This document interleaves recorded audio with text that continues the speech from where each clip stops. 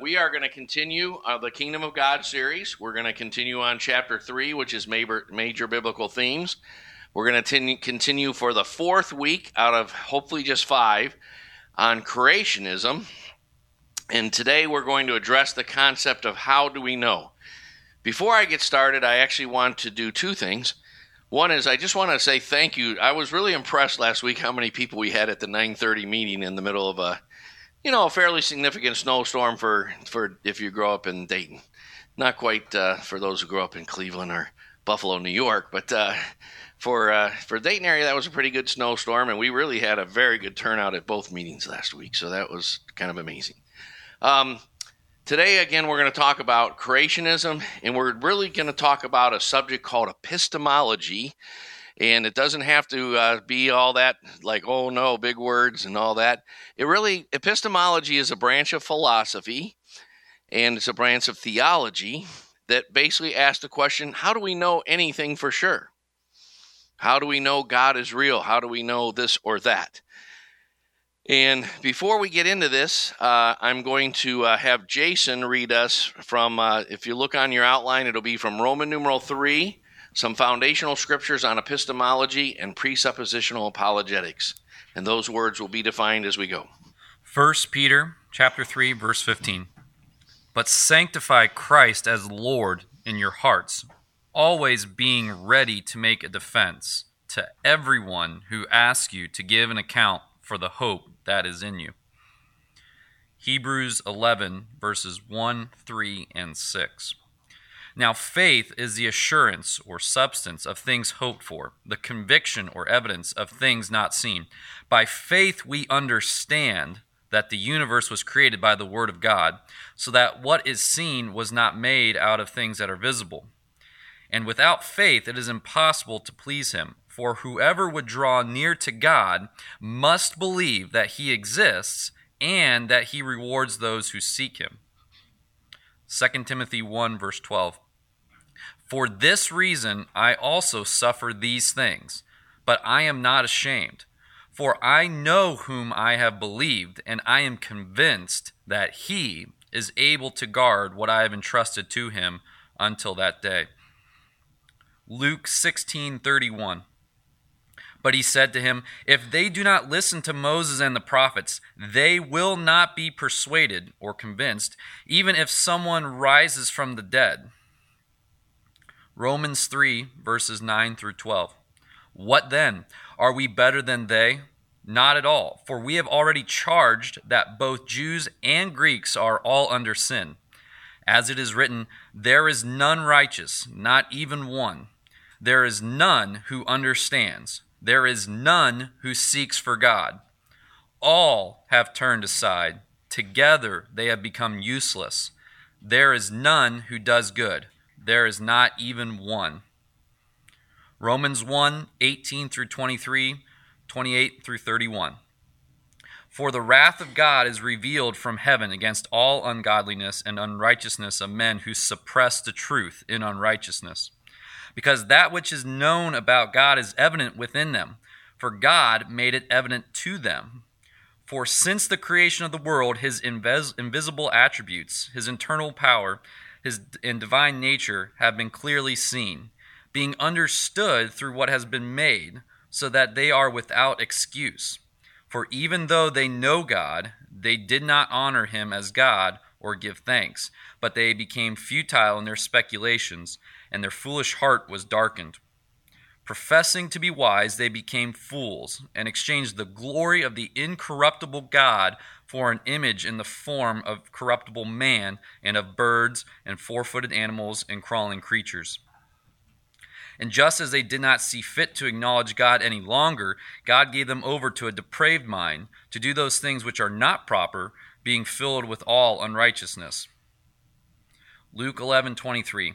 He who is not with me is against me, and he who does not gather with me scatters. Thank you, Jason. Okay, so again, today is our fourth look at the subject of creationism, and I'm going to look at the subtitle for a second. I'm going to define all these words, so don't be scared by any of them. An introduction to epistemology, which we've already defined as how do we know, worldviews, paradigms, and presuppositional apologetics. Okay, so I'm going to define all those terms as we go today. And what we're really after today is the very first verse that Jason read is 1 Peter 3:15. Take a look at it as we go through it. But set apart. Sanctified means to set apart to God. Set apart Christ as Lord. Like, who is the Lord of this universe? For a Christian, you have settled in your spirit, in your heart, in your mind, that he is true, not you. And as we go through understanding the debate between creationism and evolution, as we go through looking at the religions of fallen man, all of them are based on the idea that I am God and I am the ultimate judge of reality and truth. Okay, so when we look at worldviews, we'll be looking at the idea that all men have a religion in their heart, and that religion is not necessarily come to them in a neutral fashion. It's not based on necessarily on sound logic and so forth. So, an introduction to epistemology, worldviews, paradigms, and presuppositional apologetics. 1 Peter 3:15. Set apart Christ as Lord in your heart, always being ready to make a defense. And that's really what I'm trying to do these couple weeks here, is help you know how to give a reasoned explanation for why you're a Christian. If you're a Christian in your classes, in your workplace, in your banking, in your families, in many aspects of your life, you do things differently than the world around us. We are people of the Lord and people of the book. And lots of things in our life should be in quite contrast to the people who work in the stall next to you. And they should wonder, why is it that you have these issues of integrity and so forth? And you want to be able to give a reasoned explanation for why. So that's all we're looking at here. Make a defense. Then the Greek word for defense is the Greek word apologia, and it really just means to make a justification or to give an account to everyone. One of the things you want to be able to do as a Christian is be able to talk to any type of person at any education level, at any priority level, at any set of values, in any religion about the Christian faith. And it's not as hard as people think.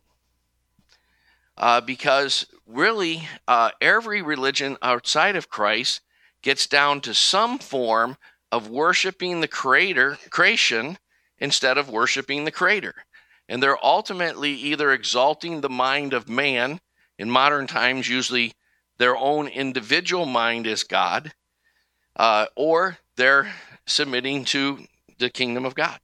And what you want to help them see is that to be committed to your own lordship, your own godship, is the ultimate form of slavery.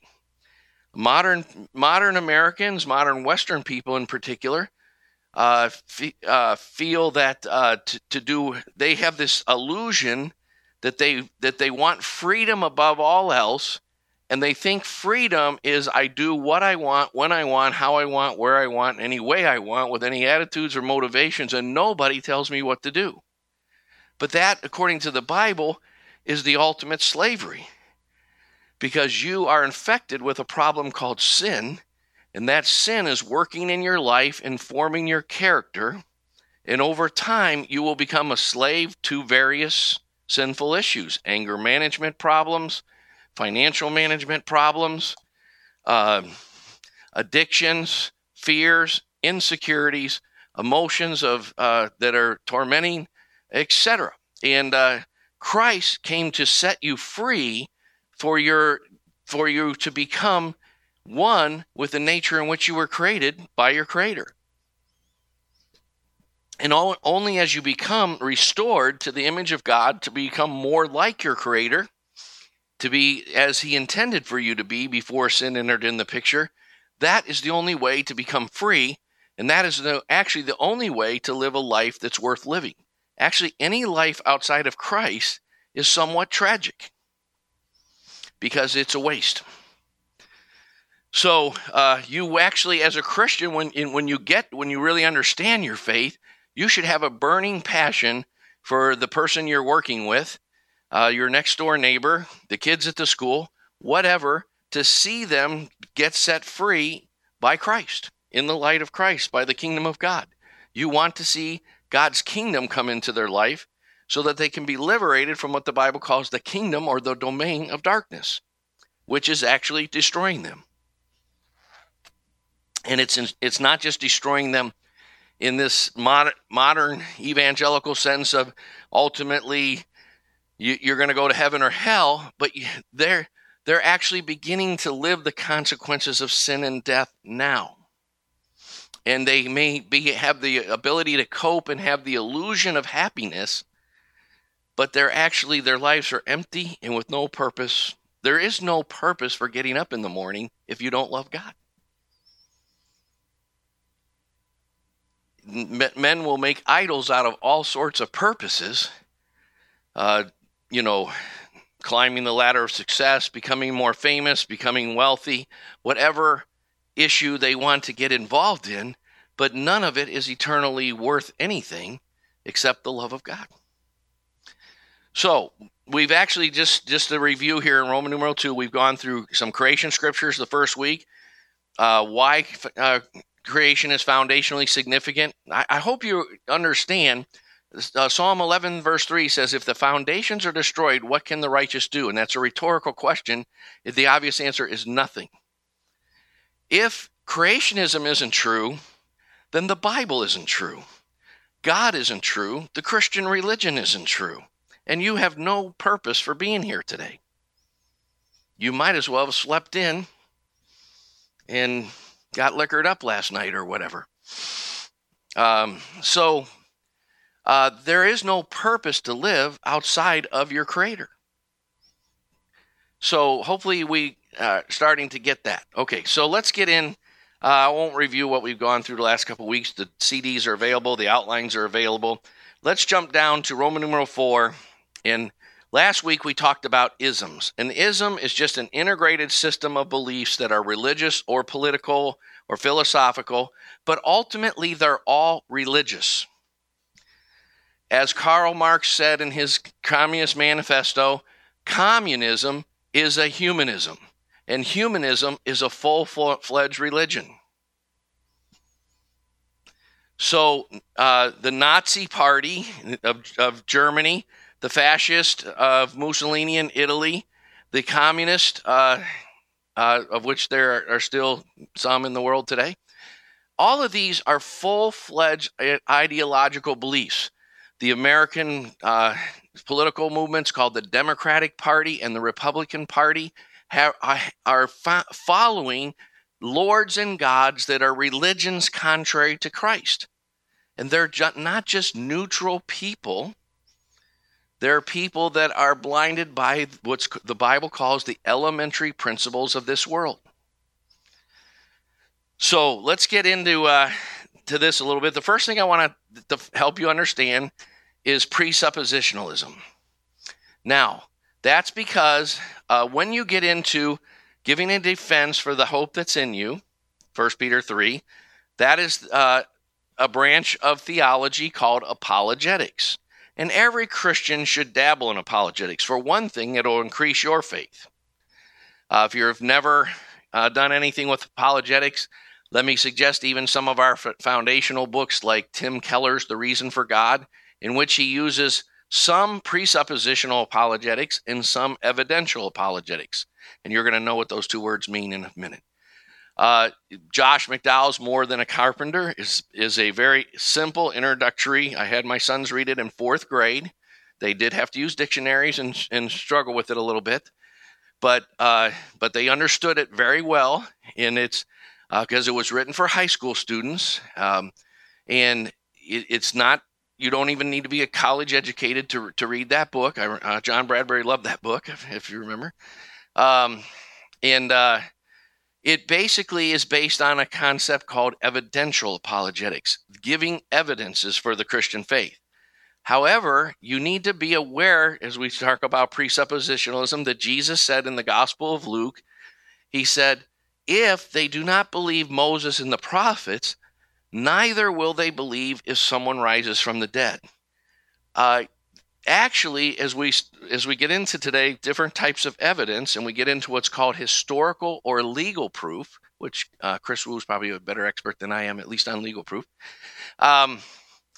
As we get into those, one of the things that you'll see is that the resurrection of Christ is actually one of the most verified events in the history of the world. If you don't believe in the resurrection of Christ, you really don't have any basis to believe there was a George Washington or Abraham Lincoln either, because you're rejecting sound historical legal proof. And if that's not a basis for proof, if you only accept scientific proof, then you're actually following a blind religion of modern times called scientism. And because there is historical proof and there is legal proof, and it's a different kind of proof than scientific proof. And you need to be aware that our culture worships at the altar of, if it's not scientific, by which they've actually degenerated to meaning if a majority of scientists aren't saying it, which is not really true science, then it's not true. Well, that's not true. So what Jesus is basically saying is, if they have certain presuppositions about God in his character and the reliability, therefore, of his speaking, we all know people who we would trust what they say just because they said it, right? And we also know people, if they said something, we'd be like, ooh, like Ronald Reagan with Gorbachev, let's trust but verify. We might not trust them 100%. And, of course, those kind of trust are built over time, and they're easy to destroy. They're harder to build. But a Christian is someone who, with Paul, says, I know him whom I have believed, and I am confident. I'm convinced of these things. We're accepting as evidence the fact that God has introduced himself to us. It's not an abstract thing. We've experienced his presence. We've experienced his power. We've experienced the power of his Spirit and the power of his word. And it's not just some philosophical abstraction. It's a relationship. And we know that we know that we know because we know he is true and all men are liars, including ourselves. And a Christian is get to the point where you trust in him before you trust in you. That's why it's so darn dangerous and sinful to be a control freak. Because control freaks are ultimately still worshiping at the altar of self. And God wants to set every control freak free to trust him. That's where your freedom lies. So let's get into it. So presuppositional apologetics or theology is this idea. Let me read the definition first, and we'll talk about it. Now, because I'm kind of using words that you don't know yet, but we'll get to them as we go. An epistemological concept, and again, epistemology is just the subject, how do we know anything for sure? So it's a concept of how we can know things. That's what presuppositionalism is. That maintains that all the isms, all the belief systems or systems of belief are based on axioms, that is, presupposed ideas, which there's no truth or no verification for. They're based on axioms or postulates which assume facts not in evidence.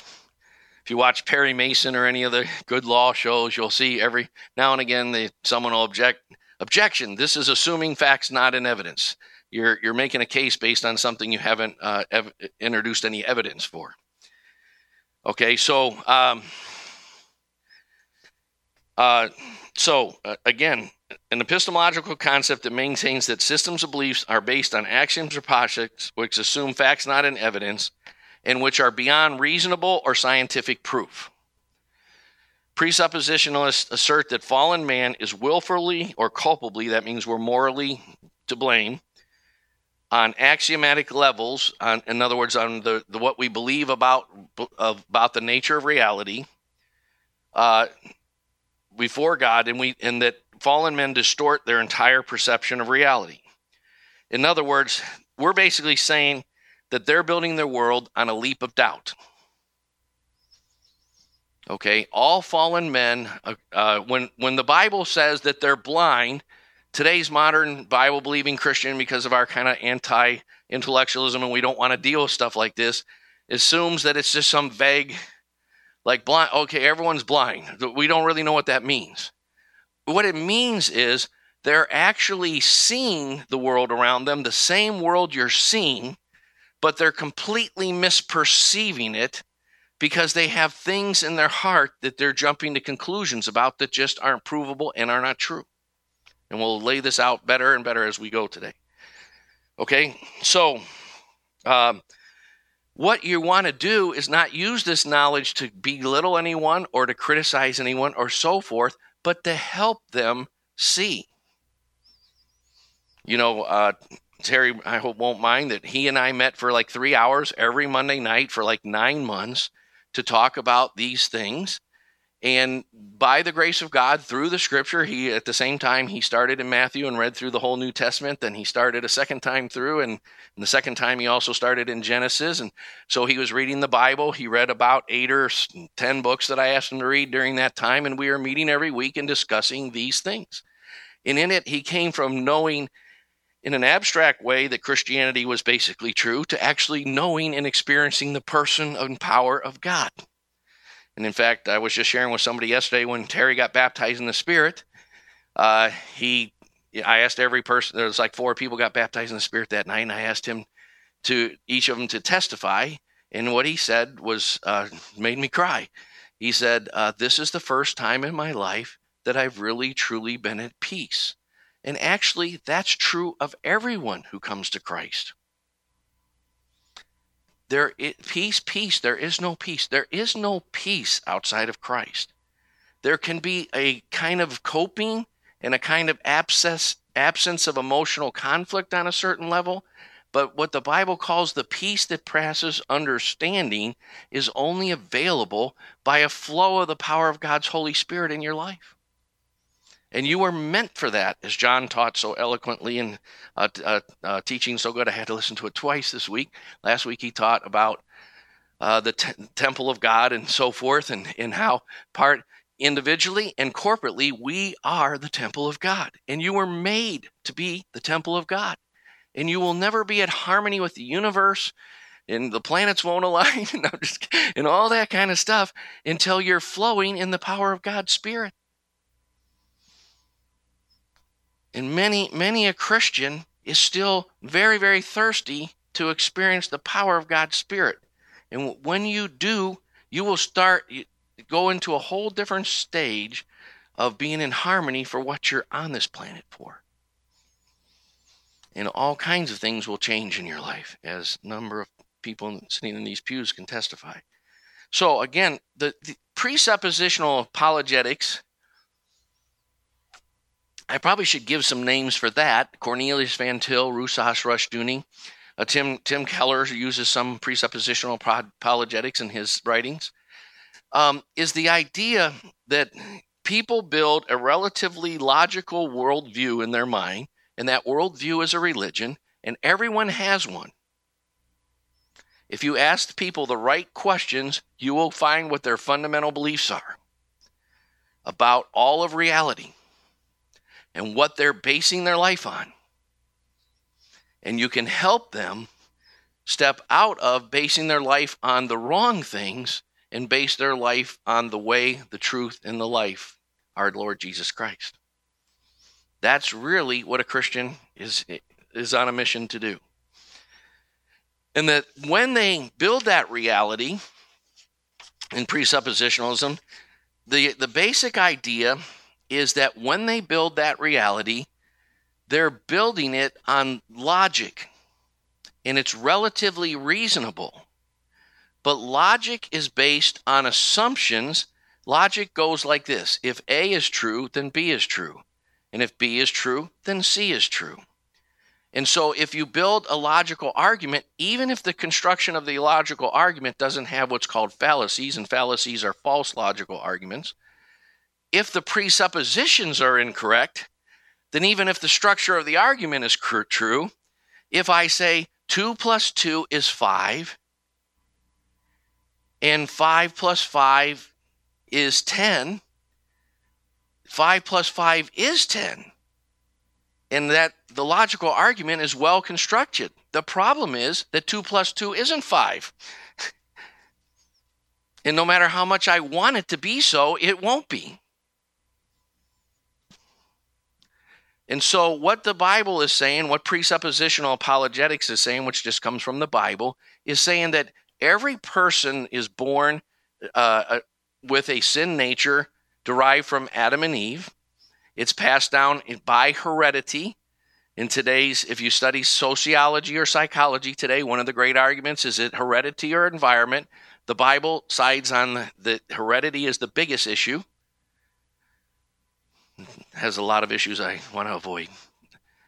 But talk more to me about that later, if you want. So you inherited a thing called sin, and sin causes you to want to run from God, as Jason read in Romans 3, which is, by the way, Romans 3, 10, 11, 12, which he read is a quote from Psalm 14 and Psalm 53, which says, the fool has said in his heart, there is no God, and da-da-da-da-da. So when you, what presuppositional apologetics is saying is that every man has ideas in their heart, and those ideas are not neutral. Those ideas are actually running from God. Now, you can't see the truth of that till God draws you into his kingdom and opens your eyes. But I was an atheist. I was an agnostic. I flipped back and forth between an agnostic and an atheist for 6 or 7, 8 years. I was not wanting Christianity to be true, but I thought I was neutral. I thought I was just, I don't know. But after I came to Christ, I was able to look back with the help of Scripture and see the truth is the motivations in my heart was I was hoping this Christianity thing wasn't as serious as these guys. In fact, the first time I got around some really serious Christians, I got out of there quick. In fact, I remember in high school, this guy moved to our high school our senior year, and there were no Christians in my high school. And by the end of the year, this guy was so profound at sharing the faith. There were like 30 Christians, and they had a Bible study before school and after school and a prayer meeting. And all these people were becoming Christians. And I made the mistake of sitting near him in study hall one time. He started sharing with me about Jesus. And I concluded, I'm never going to sit near that guy again. I could possibly become a Christian if I'm not going to get it near that. Well, believe me, we are not neutral. There's none who seeks for God. There's none who does good. We want it to come out the opposite way unless the grace of God is drawing us to want the truth. People aren't seekers for truth. They're actually runners from truth. So when people stand up in church and go, I've been seeking for the truth all my life, and I finally found Jesus, you can just say, just want to testify. Liar. Love you, but you're lying. You've been running from the truth all your life, and it's not been working very well, and God's been, in his loving grace, has been causing you to, blessed are the poor in spirit. He's been causing you to become poor in spirit. It's not working, and he finally backed you in the corner and got his foot on your neck and says, I love you. I'm going to forgive you if you want. I'll have a relationship with you, but what you're doing is not working very well for you. Like God's like a giant Dr. Phil. No, the doctor, how's that working for you? And what the reality of no one can come to the Father and to Jesus unless the Father draws him. Part of how God draws you is he opens your eyes to see your spiritual bankruptcy. I ask people if God could just show me a miracle. The miracle he's showing you is you're starting to see that your coping's not working that well anymore. And that's the beginning of wisdom. The fear of God is simply to believe that if you live apart from God, it ain't going to work. It's going to be a lot of pain, emotional pain, spiritual pain, financial pain. You're going to make a lot of money, but it'll never add up to anything. You won't have inner peace. You won't be able to sleep. You won't, all kind of things are going to go wrong if you don't know God. And God loves you enough to help you see the reality of that. And seeing that is a miracle because all blind men run from seeing that. You look at anyone, even when they go to church every week and so forth, if you're not radically on fire for God, your life is not working. And the sooner you see that, the better off you'll be. That is love. People are like, why are you always confronting me and getting me in my face and stuff? Because I love you. And all love makes people see hard things. Truth, that's why I have 150 some lights in my house, most of which are on dimmer switches. And we're about to put new lights in the ceilings and everything, and all of them will be on dimmer switches. Because in the natural, I like the light to come up gradually. I got little night lights all over my house. And I have more night lights than you'd want to. Like there's a night light in every bathroom, hallway, everything. Because I like just a little bit of light to see at night. And I don't want to be turning on any lights when I go different places. Because light hurts. When you eventually want to work up to enough light. When I read, I have lots of light on the page. It's good for your eyes. But, lots of light is when you really want to see. And so all men are seeking blindness. And so their science is not neutral. Their logic is not neutral. They are assuming things that aren't necessarily true. Now, that gets into the idea, jumping down to number 5 and 6 on the back, axioms and postulates.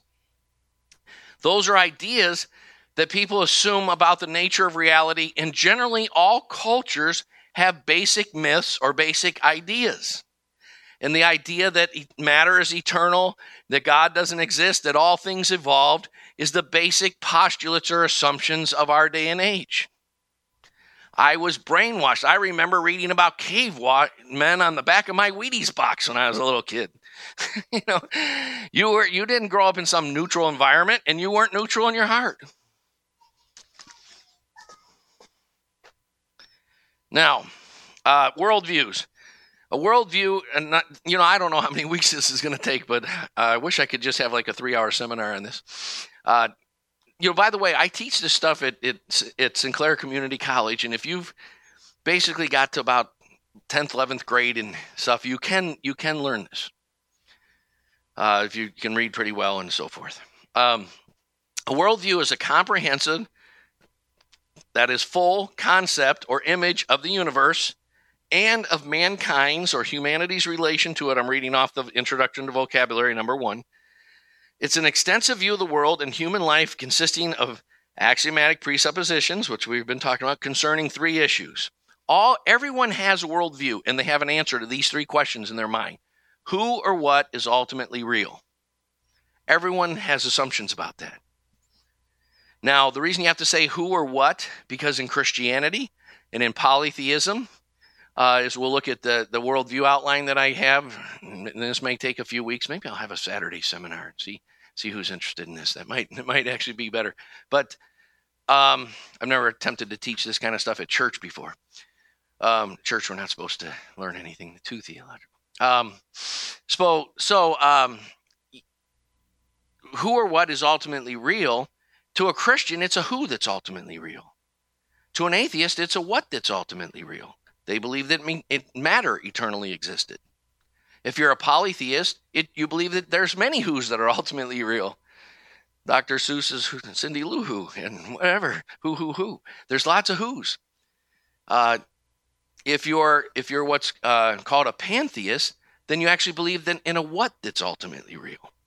So not everyone even, when people say there are many paths to God and many paths to truth, don't say this to them because you catch more flies with honey than you do with vinegar, but that's really stupid.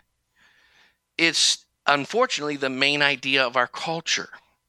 So lots of intelligent people believe that, even though they're not stupid, but that idea is stupid, and they're basing their life on a stupid idea, that there are many paths to God and many paths to truth.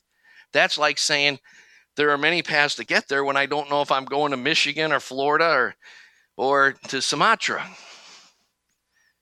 Well, first of all, you got to, if a Buddhist doesn't believe in a personal reality, they believe in a non-personal cosmic energy force. So they're not even going on the same trip. So how can there be many ways to get there? It's just logically absurd. So the second concept that all worldviews have is what is the nature of man? And I wish I had more time. I'm not going to be able to get into this, but the nature of man breaks down into three ideas about the nature of man. One, probably the most important of which, well, they're all important. You know, the first one is man morally predisposed? What our culture teaches, when I was teaching this worldview class at Sinclair called The Search for Utopia, I would take a survey and I would say, is man basically good? Is man basically ethically neutral? Or is man basically predisposed toward evil? I never, in 4 years of teaching 1 or 2 classes a quarter, 4 times a year, so about 6 classes a quarter with about an average of 20, 30 people, I never once had a single person say man is predisposed toward doing evil. Never once. Which is the basic reality of the Bible.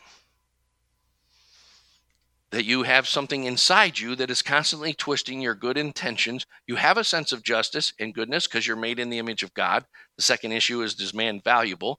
Yes, every man is valuable. They're worth laying down your whole life for. That's what the people at the Crisis Pregnancy Center are doing, is they're trying to save valuable lives that are made in the image of God. That's why evolutionists and creationists always have a different view of abortion. Because to an evolutionist, you're no more important than a salamander. To a creationist, you're made in the image of God. You're worth everything. People, sometimes people are a little surprised at me that I'll spend 5 or 6 hours in a Bible study with someone. And I'm like, what? You were made in the image of God. That's why God put me on the planet, is to spend 5 or 6 hours in a Bible study with you. Hopefully you're doing the same and paying it forward to lots of other people. So the nature of man. And finally, what you believe about who or what is ultimately real and the nature of man will spin into what you believe about every social science or humanities there is. Law, economics, politics, so forth. So, the truth of the matter is, I had long since... back in the 1980s, I was, young Christian and hadn't grown in my thinking and theology probably as much. And I was still hoping that if we elected the right people, that could do some good. Believe me, it's way bigger issue than that. If we don't restore the church, our society is going to continue to slide down the cliff that it's been sliding down for 400 years. The last great thorough move of God that really influenced American culture was called the Great Awakening. And it led to an event called the War for Independence, which the humanists mistakenly call the Revolutionary War.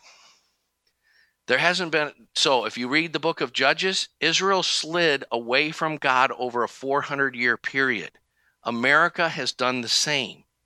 And we're not going to change the picture by electing a couple right politicians. We need a complete worldview change and a complete different approach to Christianity, and nothing less will save our culture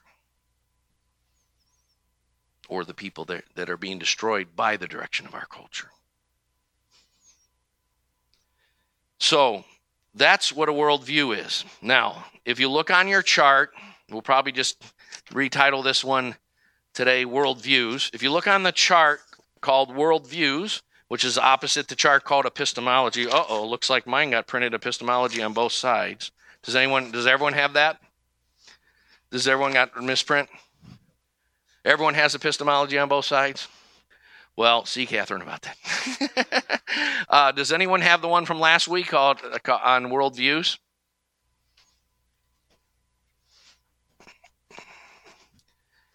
No one has the one from last week on Worldviews. Bring these back week to week. We could print less of them. I just print enough every week because I know that no one's going to bring them back. Me. So, wow. So everyone has epistemology on both sides? Okay. So I'll take one and give out as many as you can to other people. So listen to me. the worldview chart is divided into 3 columns, and you got one last week, and we'll make more available to you by the end of church today. And I'm out of time, so I really can't go another direction with the last 3 minutes I have. I want you to see that the worldview chart has 3 columns with a kind of double line in between them. If I had color, I probably should have graded that in or something. The first one is who or what is ultimately real. The second one is the nature of man, the second column. And the third column is man in society, which has to do with politics, law, economics, the nature of money. You know that the money in America isn't actually real money?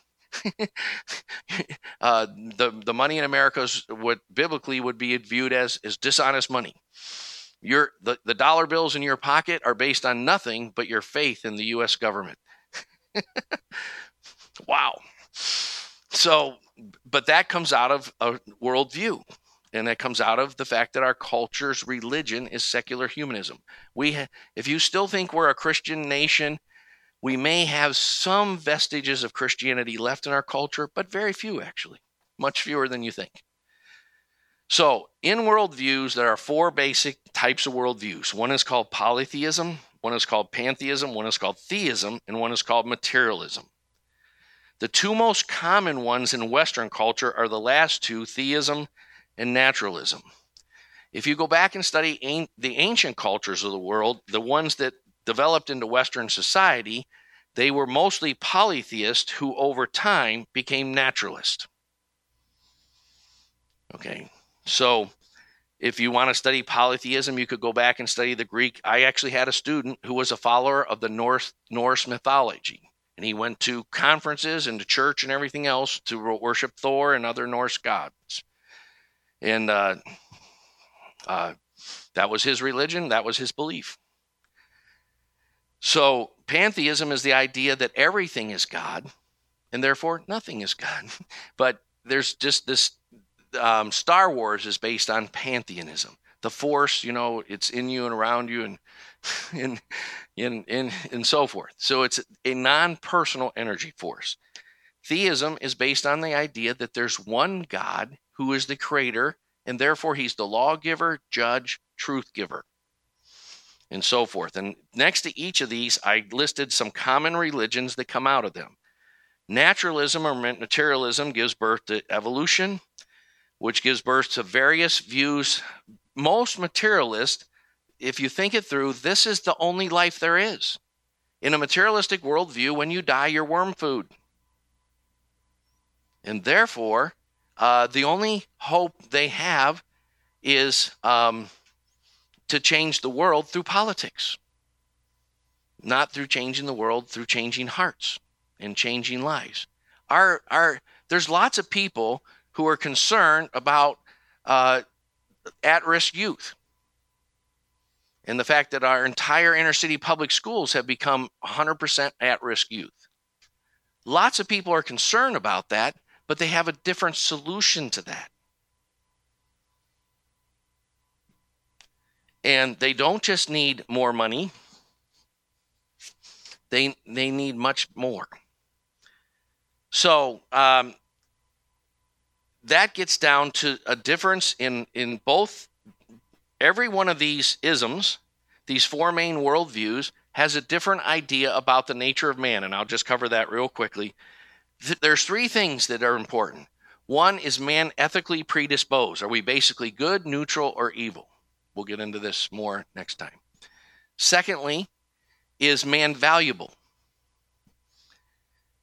When evolution first started becoming accepted because societies only shift in their ideas slowly, most evolutionists said man is the chief among the evolved species.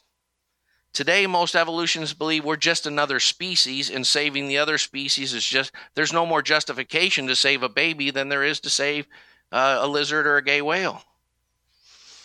There really isn't any particular value to human beings.